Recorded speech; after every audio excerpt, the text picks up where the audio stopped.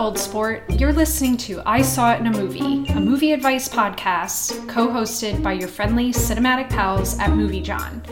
I am the Old Sport and Classic Corner Rosalie Kicks, and this is my film pal. Hello, this is Ryan Silverstein. Each episode we will take a question from our listeners and go to the movies for the answer. Yeah, so for those that maybe remember from before, this is actually a podcast that we started about a year ago, and we're really excited to bring it back. So thanks for listening. Now, before we get to our actual question for this episode, we're going to kick off each time with some flick picks. So, Ryan, do you want to start? Sure. So in anticipation of the newest entry in the James Bond franchise, I've been revisiting Daniel Craig's turn as James Bond, just his movies. Oh, okay. So I went back and watched Casino Royale for the first time in a couple of years. I saw that when it first came out in the theater, and I think I've only revisited it maybe like one other time, but I remember really liking it. It's very good, and I'm really glad that it exists because it's a much more like serious and realistic Bond movie, which is like Sure. not my favorite. I like a little more goofy, a little more gadgets, a little more silliness. But I'm glad that we have this one that is like perfect exactly the way it is and being very serious, so that all the other ones hopefully can get back to being more silly. But it's, it still holds up. Like I said, it's been a couple years since I sat down and watched it, but it's definitely still one of my favorites in that franchise. That has Mads in it. It does have Mads Mikkelsen. Yes, because the last time that I watched it, I was really into Hannibal at the time, and I like completely forgot that he was in it. And it was really cool. But I agree with you. I think that was one of the more serious Bond movies, but I also think it was the best Craig one. Definitely. Because some of those other ones I feel were like a snooze. And then the thing I noticed this time watching it, going back to it after a couple of years, is that there's a central poker game at the middle part of the movie. But also, at the beginning, there's, a guy playing pinball. They're having, a cobra mongoose fight in the jungle. And there's people, betting and stuff. And then Mads Mikkelsen's character, Le Chiffre, he's making his criminal money by manipulating the stock market, which is its own kind of game. So there's, this theme of people playing games. Oh, that's neat. All the way through the movie that I didn't notice before. And that was something that made me like it even more than I did before. Yeah. I definitely have to go back and rewatch that one because, like I said, I remember liking it. For me, the movie that I'm going to pick this week is The Invisible Man, which, as of right now when we're recording, it came out this week, and I thought it was fantastic. I actually want to go back and watch the director's other movie, Upgrade. Yeah, I haven't seen Upgrade either yet. Yeah, I've heard great things about it, but what I loved about Invisible Man is I really feel we finally got a Universal monster movie worth watching. Because some of these reboots they've done have just been a mess, in my opinion. But this one, it was done really well. I still can't get over how quiet the film is, which I know it was something we were talking about before recording today. It's not a movie that you want to see with a huge audience, because I feel it really would take you out any sort of noise or, if there's somebody coughing or eating. It's a quiet film, but that's what makes it so scary. Yeah, I've heard it's more suspense horror than jump horror, because I do not like jump scares that much. Right, I remember you saying that. I'm fine with one or two really well done ones in a movie, but I don't like a movie that's there was a one with Daniel Radcliffe a couple years ago that I suffered through, and there's a jump scare every 6 or 7 minutes in that movie, and that's the whole movie. I mean, I will say I sat through it pretty tense, but I do also credit the fact that I think Elizabeth Moss is just a great actor. Mm-hmm. Recently, watching her in Her Smell, and then at Sundance, I saw her in Shirley, and I just think she's somebody to watch. She was great in Us last year as well. Oh, yeah. I loved her in that, too. She really makes The Invisible Man, I feel, work, and because it is kind of, the whole movie's basically driven by her. So if you're able to, I highly recommend checking it out, but maybe you want to make sure you do it during an off-peak time, because if there's an audience, it can get a little frustrating. It will take you out, but yeah, definitely worth a watch. Yeah, we had Tori review it because I had heard in part a lot about the themes of gaslighting in the movie, and I thought it would be more interesting to get her perspective. So yeah, I'm glad that she wrote it up for us. But I'm looking forward to catching that up this week. Yeah, so like I said, each episode will kind of give you a flick pick that it's something that we're watching. It may not necessarily be new. It could be something old, but it'll just be something that we want you to know about. So you ready to get to the question? Absolutely. What's on the agenda this week? Okay, so we have a question that came in. Now that spring is here, I am looking for some wardrobe inspiration. Where should I turn? Sincerely, Unfashionable Ned. So I will say my fashion is definitely my own thing. Some days I will get kind of wild, but then other days it's like, you know what, I'm fine with just jeans and a t-shirt. Yeah, I mean, I am definitely 80% jeans and a t-shirt, and I appreciate good fashion, but being a very tall person and being a person who is often just overheated a lot of the time, it's difficult for me to it takes effort for me to work up to putting on a look, but I appreciate good fashion when I see it. So hopefully we can put our fashion sense on maximum for this. I will say for fashion, I honestly will vicariously live through movie characters. True. That's a great point. Now, to your point about being a tall person, I have the issue with that I wear a size 12 shoe in women's. Yes, It makes things rather complicated. I mean, luckily with the internet, I've been able to Google and find, shoes that I can purchase. But I will say in films, I always am paying attention to people's shoes because I think, especially in older films, women have such really cool and unique shoes. And I wish that I could wear them. I feel if my foot was smaller, I would have dozens of pairs of shoes. I completely sympathize. I'm a size 14 in men's. Okay. And so there was one time where I did try on a pair of the black and white shoes that have the white not spats, but they're but almost like a saddle shoe type right. thing or a wingtip. Right. And it was a man shoe that came to a point and they just looked insane. And I was like, I can't wear these. Right. I will be kicking things halfway down the street just trying to walk around in these things. I will say though, what I like about this question is I think it's definitely something I've done where I've seen something in a movie and then I'm like, okay, I'm going to Google and find this. That thing. Yes, especially. I'm trying to. There was something I did that with relatively recently. Really? I'll try to think of it. Okay. When it pops up. Yeah. Okay, so the movie though that I picked to answer this question is actually a 2003 movie, Down with Love. It stars Renee Zellweger and Ian McGregor, and it actually is directed by Peyton Reed, which honestly, I didn't even realize till I was looking up stuff about the film, but apparently he made Ant-Man. And Ant-Man the Wasp. Yeah, and I was like, that's crazy because Down with Love, it's such a weird little movie because, again, it was made in 2003, and I was trying to think of how exactly I found out about this movie. I want to say it was probably I was in a video store with my cousin because we used to go to the video store when I was younger and just kind of find random things and be like, well, this looks weird. And what drew me to this movie is it's set in the 60s. And if I had to... It reminds me exactly of a Pillow Talk film. I don't know if you've seen that. It's a Rock Hudson, Doris Day film. But it's basically playing off that style of movies. So from the 60s. But what's interesting is the woman, well, I'll just kind of, give a synopsis of what it's about. But basically, Renee Zellweger plays this character, Barbara Novak, and she wrote a book called Down with Love. And it's basically about women being independent, finding their own, rather than going that route of getting married. And then just kind of living through the husband's life. Instead, it's no, have your own life. So in her book, she actually has 3 different levels that then you achieve the independent woman, which the first level is you abstain from men completely.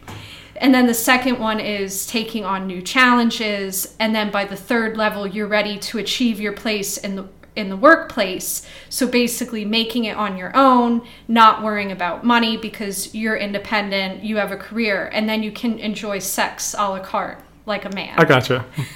So it's kind of playing a lot on, I guess, these stereotypes like from the 60s and kind of where men and women were at that time. But why I chose it to answer this question, though, is the fashion is unbelievable. Well, one, they, like, right when the movie starts, it says that it's shot in CinemaScope. So it's playing kind of on this old style. Everything is bright, colorful, lush, which is so weird to me that I saw that this guy directed Ant-Man, because I'm like, they are so drastically different movies. It's interesting. Like, based on your description of this, though, I can sort of see some of maybe what does connect them, in the sense that, like, Ant-Man, those movies are about wacky characters in, like, sometimes literally larger than life situations. Yes. And they are, like, I feel like of the Marvel movies, which, like, as much as I enjoy them, can sometimes look drab, I feel like his movies do have a bit more pop to them. Okay. And the soundtrack is, the score for those are by Christoph Beck, and he does almost like a surf rock-esque riff on, like, an orchestral score. Oh, okay. So it has that kind of 60s, there's a kind of 60s feel kind of buried in those movies.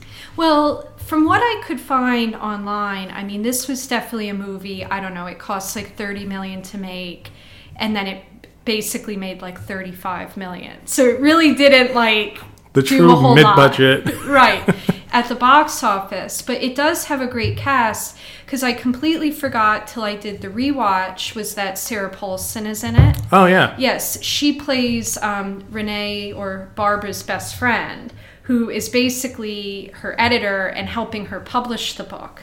But to get to the clothes aspect, I mean, there are just so many of these really cool, like, tweed suits in it. And again, they're like, she wears a pink and white checkered tweed suit. And almost every outfit, she has a coordinating hat, which is really cool. That is really cool. Because I'm like, people don't really wear, like, outlandish hats anymore, but I feel back then it was like a thing, like when you had an outfit, like everything matched. Right. This is what I appreciated about the award show fashion this year in particular, is not that I liked everything, but I felt like there were a lot of bold statements. Yes. Like bright colors, big shoulders, and like weird sleeves and stuff. And I appreciate that it was in that direction. Yes. You know what I mean? Not that I liked every single every single dress or every single look, but I appreciated that they were, like, going for something. Yes, and I feel like this movie is an example of whatever they're wearing speaks to the character of who they are.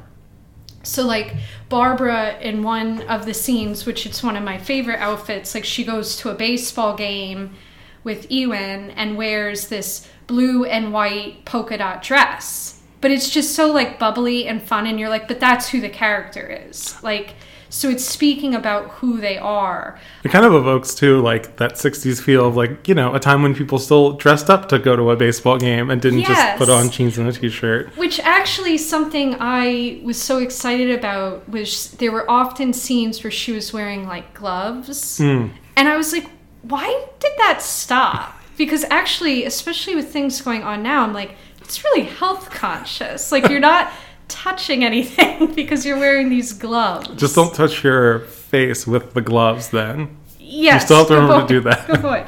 So, like, there's a lot of that, but then also on top of just the really cool fashion that's in the film, the set design is really neat, which going back and revisiting this film, it was making me remember when I first watched it, because, again, I probably found it 2004-ish, because I definitely did not see it in a theater. But shortly thereafter, I was preparing to make my senior film in college, and this movie it ended up being like a huge inspiration to me, because at that point in time, I had not watched a lot of film with split screens. Okay. And they really make a use of that. Like, almost every phone call that's going on. There is a split screen. And I remember when I first saw it in this film, I just thought, wow, like the coordination that has to go on to make sure, because obviously they're being filmed separately, but you want it to look like they're both on the phone at the same time. There is this one scene where they coordinate where they're actually like flipping the screen. So at one point, like they're both laying down, then they cool. sit up. Yeah, and it's really neat how they play around with it. And you just don't see that often. Yeah, I feel like there was kind of like a minor split screen like renaissance in the early 2000s. Okay. Because like Ang Lee, some of his movies have some split screen. Like maybe. Oh, interesting. Like I hadn't really thought about that before, but. Yeah. So it was really cool to revisit this. I did write down though, like probably my favorite outfits that she wore in particular. And honestly, the men had some cool fashion too, though. Like their suit coats were not plain. Like they were often checkered or like plaid. Again, I don't feel like you see that often. It's mostly like men's coats are just kind of black, right, brown. Yeah. Solid colors. Yeah. Right. Whereas like this, some of the men were wearing color. And like, it was like, this is really cool. Like, rather than being so drab.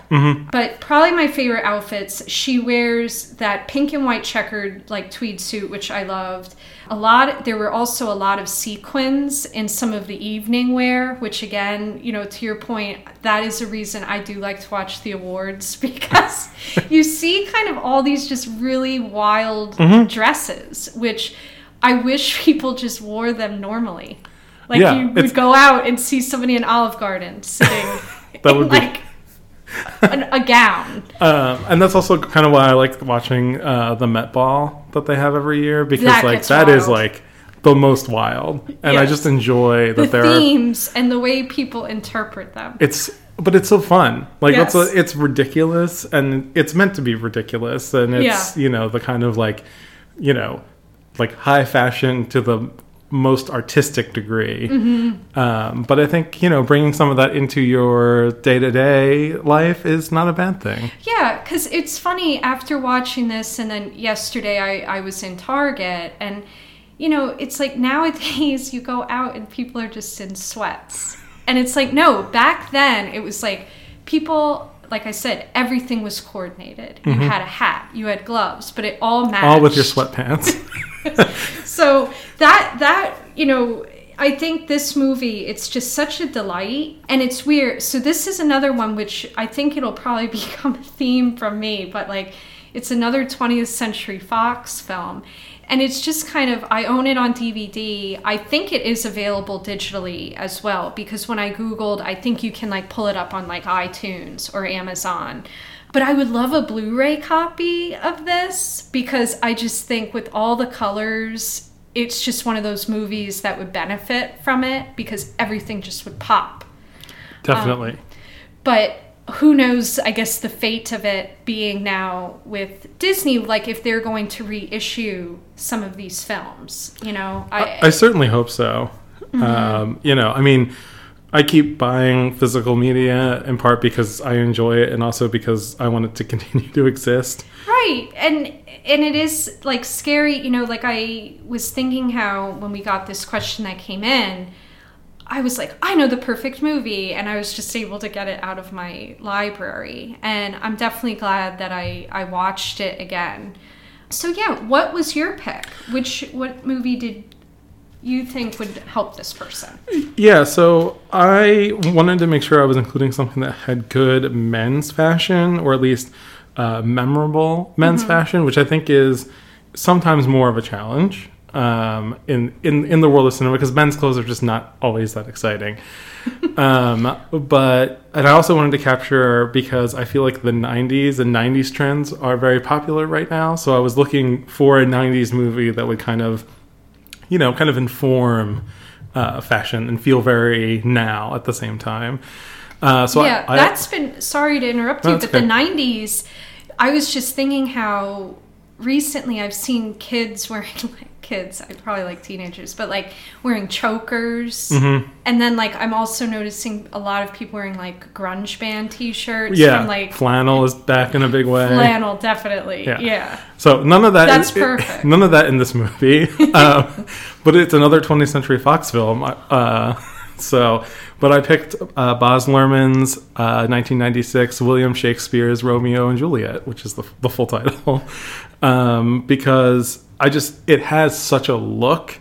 I mean, this is a movie that I first watched in our high school English class. Oh my God, me too. I was just thinking I remember seeing it, I think, in 9th grade. Yeah, 9th grade we did, like at my high school, every year you did at least one Shakespeare. Okay. And so freshmen did Romeo and Juliet.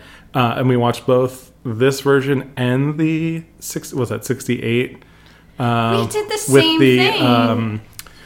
The actress who's in Black Christmas is also in that version. Yes. Olivia Hussey, right? Is that her name? I believe so. And I think it's funny. I feel like we watched the Baz Luhrmann one because my teacher was trying to make it like relevant. Yeah, we had a younger teacher from my freshman year, and she was like, all right, well, we'll watch the version that like everybody knows, and then we'll watch like the cool version. And, you know, even being in my most cynical teenage, like, oh, Shakespeare, like Romeo and Juliet, like those characters are dumb, I was completely entranced by this movie. It totally won me over. Oh, me too. I mean, I was obsessed. Like, I remember after she showed it, I was like, I have to track this down.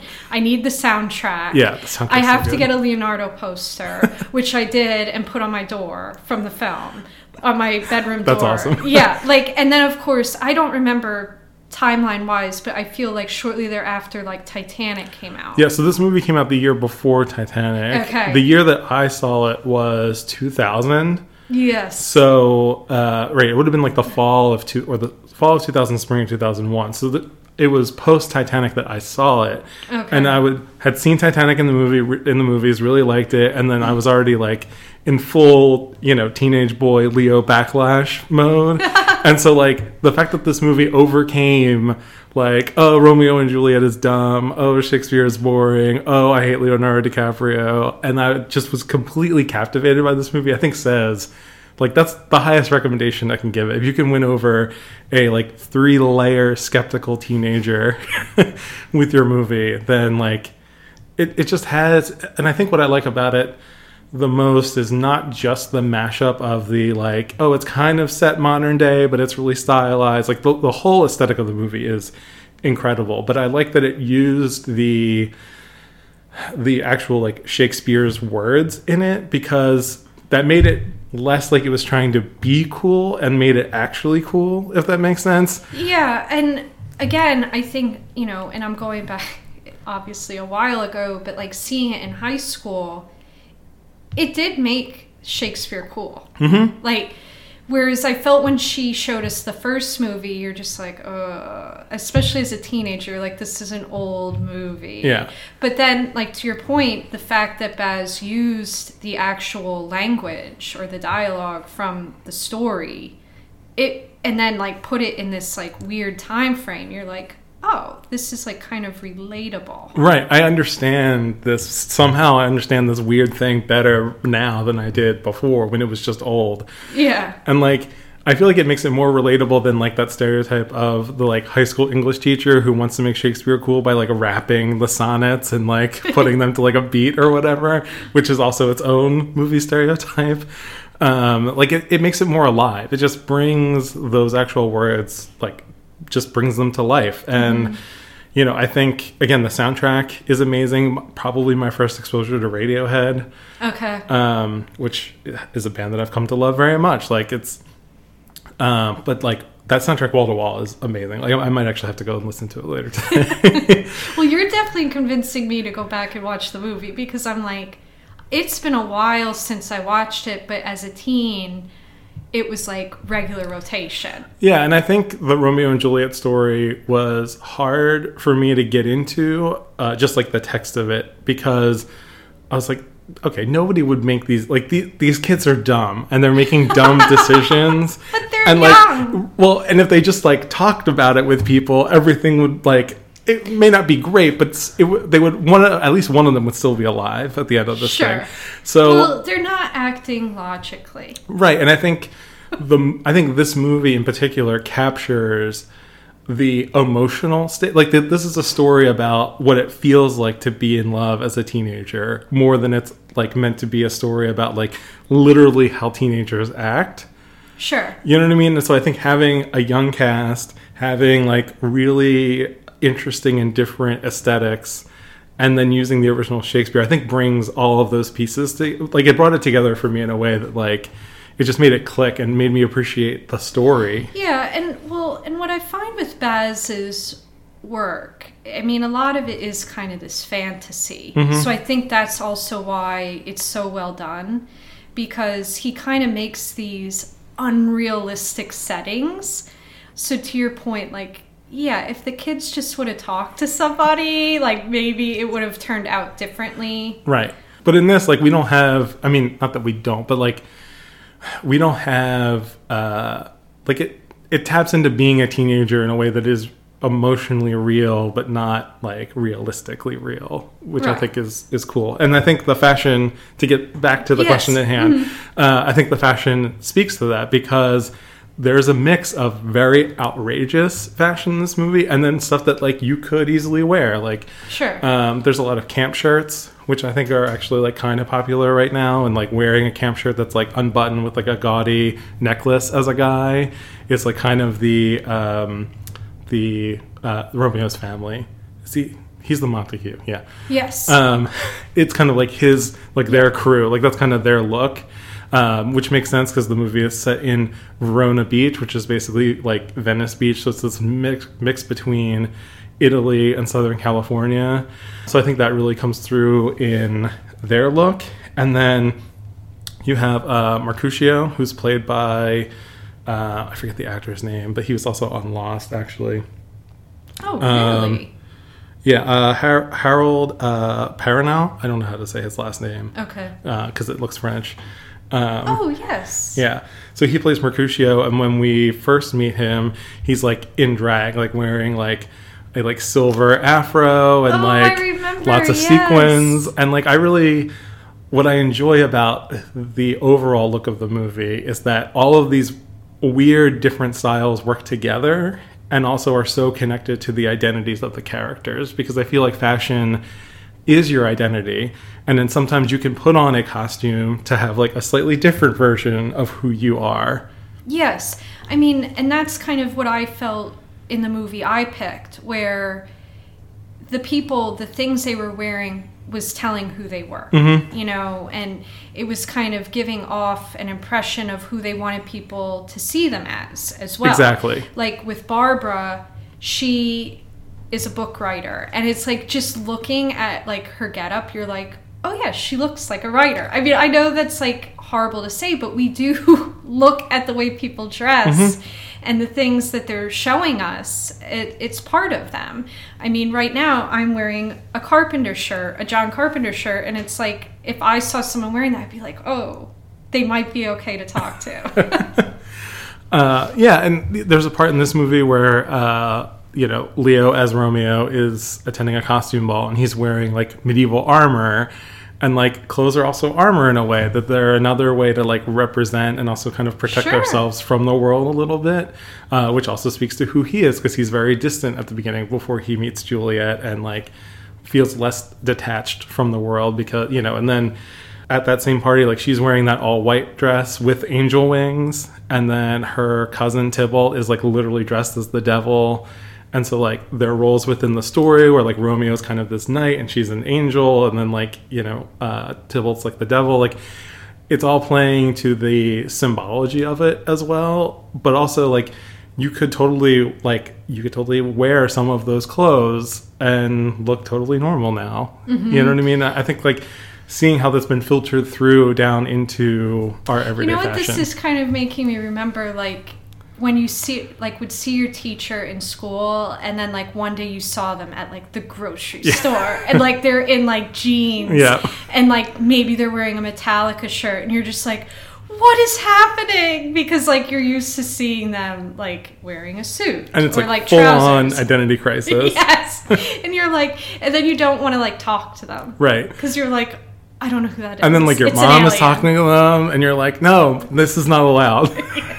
Yes. But Like, there are specific times where you two are allowed to meet and converse, and those happen at school at night, like once a quarter. That's it. well, because in just talking with you about, the characters and how their clothes kind of send who they are, similarly, like in the Down with Love, which I didn't even mention, but there's a whole part where Ewan McGregor is like basically faking like he's someone else because he's trying to basically expose Barbara as a fraud.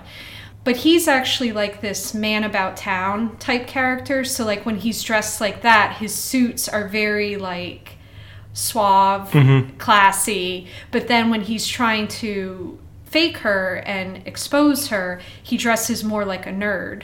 Okay. So then he has kind of these thick glasses. He's wearing more of like plaid suit coats, like things like that, where it's more nerdy. But again, using clothes to kind of send this impression because it makes her more comfortable to speak to him because she's like, oh, okay, he's not going to try to like pull something. Right. He's just a nerd. And I thought that was interesting because especially in older films, it's like, if they're trying to show someone as a heartthrob or something like that, they tend to dress very classy. And then the nerds are like more, oh, well, they're safe. So we'll put them in, a checkered shirt or something. Right. They look like a mom would probably dress them. You know what I mean? Like exactly. Yes. Yeah. Yes. And I think there's so many, like any good movie, I think the clothes and the fashion that the characters are wearing will say so much about them. Another Ant-Man connection, by the way. Oh. A lot of people don't remember, but Paul Rudd is in Romeo and Juliet. Oh, geez. I forgot about that. He plays Paris, who is Juliet's intended betrothed. Okay. And he is boring. He wears like regular suits with like, solid colors, drab ties. And then in the scene where she's marrying Leo, he's wearing a suit, but he has this like really cool, like, I think it's like a very floral tie. So even though he's still dressing the part of like the respectable guy, he still has that flair of like, no, like, not even like, oh, I'm a rebel, but just like, no, I'm still me. Like, I'm still showing my personality through my clothes. Whereas you're like, oh, Paris, like, he's gross because he's just like, he's dressed like a businessman. You know what I mean? Right. Yeah. Yeah. No, it's really interesting. And to your point, I tend to like movies that pay attention to these little things, like the fashion, the set design, the locations. Because I don't know, I just feel when a filmmaker does that, it's like really showing how much they care. But it's also giving you these cues about the character without necessarily saying anything. Right, and I think in Down with Love, like, it's evoking a specific time period, even though it's sort of also updating that as well. Exactly. It's definitely making a comment on those films while emulating them. Right, which is super fun. It is. And it's like I said, I wish it's one of those films that I feel a lot of people don't know about it.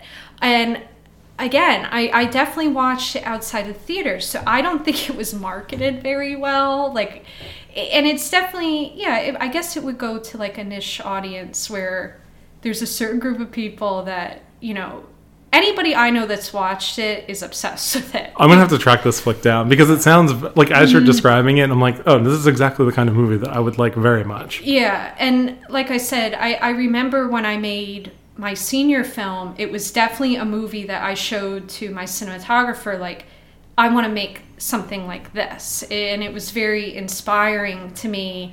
And I thought it was cool because, again, you just don't see a lot of films anymore where they just pay so much attention to all the set design, the production. I mean, especially I feel in the superhero phase that we're in, it's more just, well, these characters that are established, people already know. Like, how much do they really need to tell me about Batman? Right. Like, I know who Batman is. Right, and I think, there's a big difference in where we've been with Batman in terms of like the 60s Batman has a certain look to it. The Tim Burton stuff has a very specific look to it as well. And we've gotten further and further away from a stylized Batman. Which my favorite Batman style is the 60s. Yeah, one, me too. Because it's so colorful again and just so wild. Like it's different. Whereas I feel, and we'll see how the new one turns out, but a lot of them end up being kind of drab. Mm-hmm. Dark, a lot of grays and blacks. And I think, for a person that sent in the question, to me, when I think about spring, I just think about color. Like, yep. We're finally stepping out of the gray and we're getting into a more happier time. Because I don't know about you, but like winter always just gives me the bummers. Like, that I am ready for spring when it gets here. Yeah, I mean, I definitely like I enjoy bringing those, pops of color back in. And I think Romeo and Juliet also being set in a beach area also starts to evoke that, like, spring, almost summer, like trying to, and again, also when you are putting together, like getting new clothes for your wardrobe, like that is spring, renewal and like that kind of like that rebirth theme around spring, I think also comes into play with how you dress. Like maybe it's a good time to say like, all right, like I want to make a statement with my wardrobe. New. Yeah. Which, I mean, this was actually the perfect question though to like kick off the show because we're starting anew. So yeah, I before we sign off, I think I just want to, mention where you can find us. So you can we're going to be posting like breakdowns of the episode on moviejohn.com. If you go to our page, there is a podcast section. So any of the films that we talk about, we'll try to make sure that we put where you can find them, especially if it's like a harder film, if it's only available on a physical copy, or if you can find it streaming, etc. But you can subscribe to the show, wherever you catch your pods. Being that this is our first episode right now, we're on iTunes, but we will be working on getting on like Spotify, Google Play, and the other places that you go. You can also follow us on Twitter at I Saw It in a Movie, and then also on the Movie John Instagram, which is just at Movie John. You can submit a question through either of those, or if you feel more comfortable, you can send us an email at dearisawitinamovie@gmail.com. And we also welcome postal mail. So if you're old-fashioned and you want to send us a handwritten letter or typed letter, you can send that to P.O. Box 20172, Philadelphia, PA 19145, and I will put that information on the website, so don't feel if you missed it that you have to rewind or anything. Yeah, and if your letter is especially creatively put together, I'm sure we can feature it on the Movie John Instagram as well. Yeah, that actually would be really fun. I was also thinking too, I just want to mention, like, don't think your question's too silly, because there might be somebody out there looking, to get, for example, if maybe you want to find out about silent film or you're looking to get into horror, like, please, don't think that it's a silly question, send it in. But Ryan, where can people find you specifically? Sure. You can find me on Letterboxd and Twitter at Silber, whatever, that's with a B. And you can also find my writing at cinema76.com and occasionally appearances in the Movie John zine. Yes, which, thanks for that reminder. We do run a quarterly print movie zine, which each quarter we feature a different theme. Our most recent issue features LGBTQ films, and it also has a beautiful cover by our art director Hugo Marmucci featuring River Phoenix. And this zine, though, it has been flying out, so if you're interested, you can order a copy at moviejohn.com, but we also sell it digitally now, which is really cool, so you can check that out. As for me, you can find me too on Letterboxd at Rosalie Kicks, and I'm also on Twitter at Bonjour Old Sport. So that's where you can find us. Anything else you wanted to mention? No, I think we usually are going to leave off with a piece of advice from the movies. I think this is you're going to kick us off. Yeah, so for this episode, I chose something from Down with Love, which was, I just wanted you to hear all this from me before you heard it from your private eye, which is a reminder that we should all be honest. Absolutely. And not have somebody learn something about us from a private investigator. Always a goal. So Ryan, I will make sure to be open with you. I appreciate that. I will also make sure not to hire a private investigator. So before we sign off, just a reminder, for every question, there is an answer from the movies. And we hope to have you join us next time. All right. Bye-bye.